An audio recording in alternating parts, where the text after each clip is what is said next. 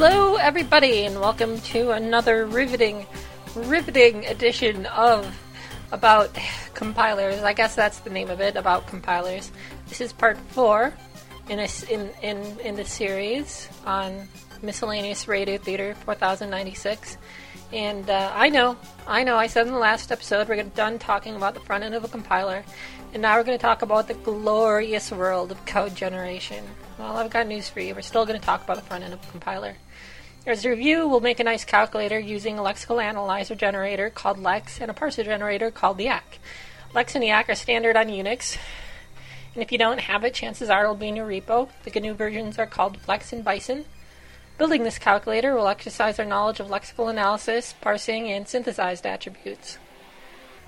Lex takes a file containing token descriptions and outputs a complete lexical analyzer that matches one token at a time from its input and returns a token number.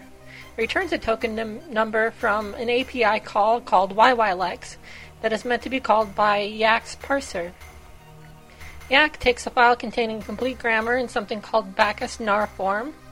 Well, actually, not really Bacchus-Nar form exactly, but pretty darn close. I'll just call it Bacchus-Nar from now on. This is pretty darn similar to the production rules we've talked about in the past. I may also refer to this as Yak grammar.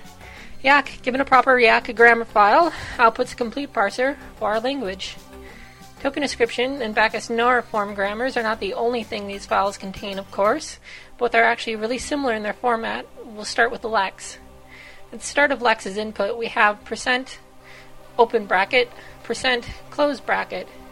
In these brackets, you have C code that's pretty much copied directly at the beginning of Lex's output. And then you have macros and options, and then you have %% followed by %%. In between these %%s, you have token descriptions and corresponding C code. At the bottom of the file, you have C code that's copied directly to the end of Lex's output. Okay, now for Yak's input file, at the start you have the same % bracket, C code, % close bracket. After that you have token names, a start symbol, that's the symbol at the top of our parse tree, and left-right non-associative precedence of tokens. I should explain that. If you have an input source code of A plus B plus C, there's enough ambiguity in that to have multiple parse trees to describe it. That's really bad. We call this an ambiguous grammar. To resolve this conflict, we give left-right precedence to particular tokens. If a token has a left precedence, the symbol to its left gets resolved first. If it has a right precedence, the symbol to the right gets resolved first. After that, in the Yak file, we have the same %% followed by %%. In between the %%s, we have Bacchus-Nar form grammar and its corresponding C code and/or synthesized attributes. At the bottom of the file, you have C code that's copied directly to the end of Yak's output, much like how it is in Lex. So let's given that description, let's define some tokens. The calculator needs numbers, so let's have a number token. We'll call that num. The calculator still needs to do stuff. Let's have operation tokens, plus, sub, mult, div.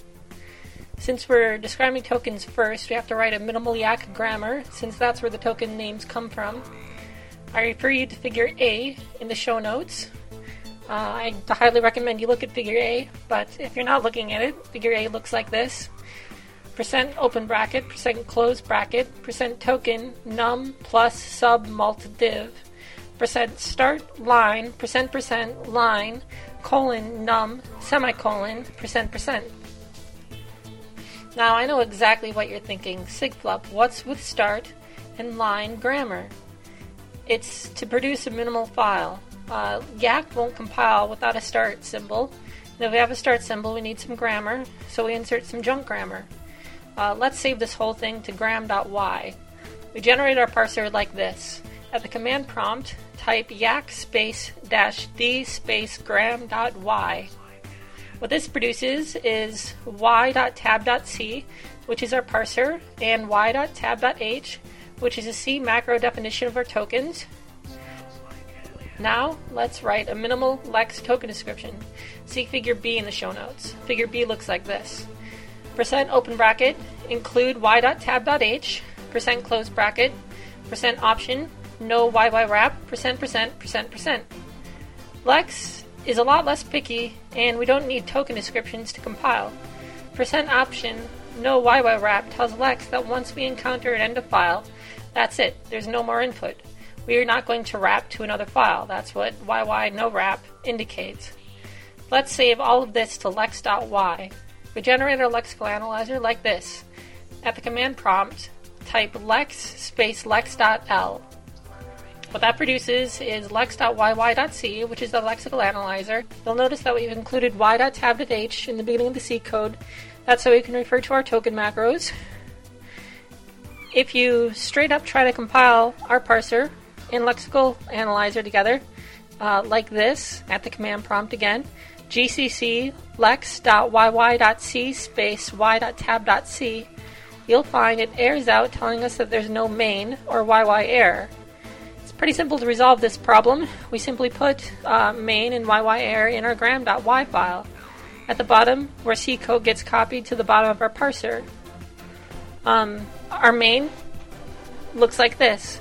Int main open paren void end paren open bracket YY parse open paren end paren semicolon close bracket. That starts our parser, which drives our lexical analyzer with YY-lex. Our function YY error looks like this. Void space YY error open paren char space asterisk s close paren open bracket printf syntax error close bracket. This gets called when our parser encounters an error or an unexpected token stream. From now on, we'll just output syntax error when this happens. Now, if at the command prompt we type gcc lex yy.c space y.tab.c, we produce a.out. That's our calculator. Well, not yet. First, we need to describe our tokens. Lex, as a token description language, is pretty easy to pick up. Whatever character you type is directly matched, with the exception of some rule characters like asterisk. R asterisk matches 0 or more R's, for instance. You can also nest these rules with parens and have brackets to describe character classes, like open bracket 0 through 9 close bracket. Since our main token is number, let's describe that first. Take a look at figure C. I'm not going to say figure C. Just take a look at figure C, seriously, because it's a log one. 0 or 1, followed by 1 or more 0 through 9s, or 0 or more 0 through 9s, followed by dot, or 1 or more 0 through 9s. There's some redundancy there, so let's replace 0 through 9s with macro D. So now our Lex input file looks something like figure D. You can see we've added brackets. That's where our corresponding C code goes, and that's what gets run once our description is matched. There are two ways Lexical Analyzer communicates with the parser. One is by returning a token number. The other is through a value or a union or a structure. For example, we're going to say it communicates through a value, and this value is stored in a variable called YYLVal and gets defined in our gram.y file by a C macro define YYS type. We'll define this as a float. The way the lexical analyzer communicates with the corresponding C code is through a character array called YYText. YYText contains the actual text of the matching string. Given all of this, the C code inserted into the brackets looks something like this. Scan, open paren, YYText, comma, quotes, %f, end quotes, comma, address of YYLVal, end paren, semicolon, return num. This converts YYText into a floating point number using the scanf in libc, and stores it in YYLVal and returns the token number num. Our complete lex.l file looks like figure E. Notice that sometimes we return characters. That's because the token number is just an integer. That can be really anything we want. Characters works just fine for token numbers. So now let's complete our gram.y file. Most of this is already there. We just need to define left associativity to the operators as not to create an ambiguous grammar. We do this with %left plus mult sub divide. Then we define line as producing expression plus new line. Line, colon, expression, new line, open bracket, close bracket. Notice the brackets. This is where the C code or synthesized attributes go. Then we define expression as producing all manner of things. First thing it produces is num. You can also produce expression, multiply or plus or subtract or divide expression. Lastly, so we can have nested expressions, it also produces open paren, expression, close paren. Now we complete the grammar, which looks like figure F. I'm not going to say figure F, just need to look at figure F. Now to fill the brackets. This is where YYLVAL comes in. Each symbol in a production rule has a value associated with it. This value is referenced by $sign and some number. This number is the symbol number from left to right in the production rule. If a symbol is a terminal, that number is gotten from its YYLVAL. If it's a non-terminal, it's gotten from the previous rule declarations through $sign. For example, take the production rule, expression produces num. Number is, of course, a terminal, so its YYLVAL is referenced by $1. What expression is referenced by $sign. So an expression produces num, our synthesized attribute, is $sign equals $1. If we follow these rules for every production run where expression produces, we get figure G. Our last production rule is line produces expression new line. If in our parsing we come to this rule, we're pretty much finished with all computation.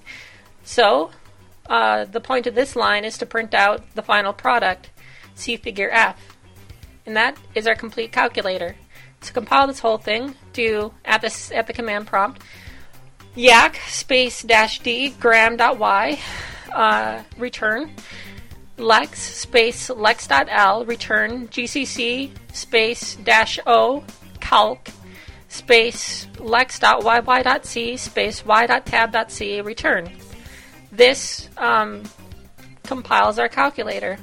To perform calculations, echo them into standard in of the program calc, which we just generated. For instance, echo quote 1 plus 2 pipe calc. And there you go. And that's it. That's our calculator. Thanks for listening, everyone. In the next episode, we're going to talk about the back end of a compiler. Take care, everyone. Bye-bye.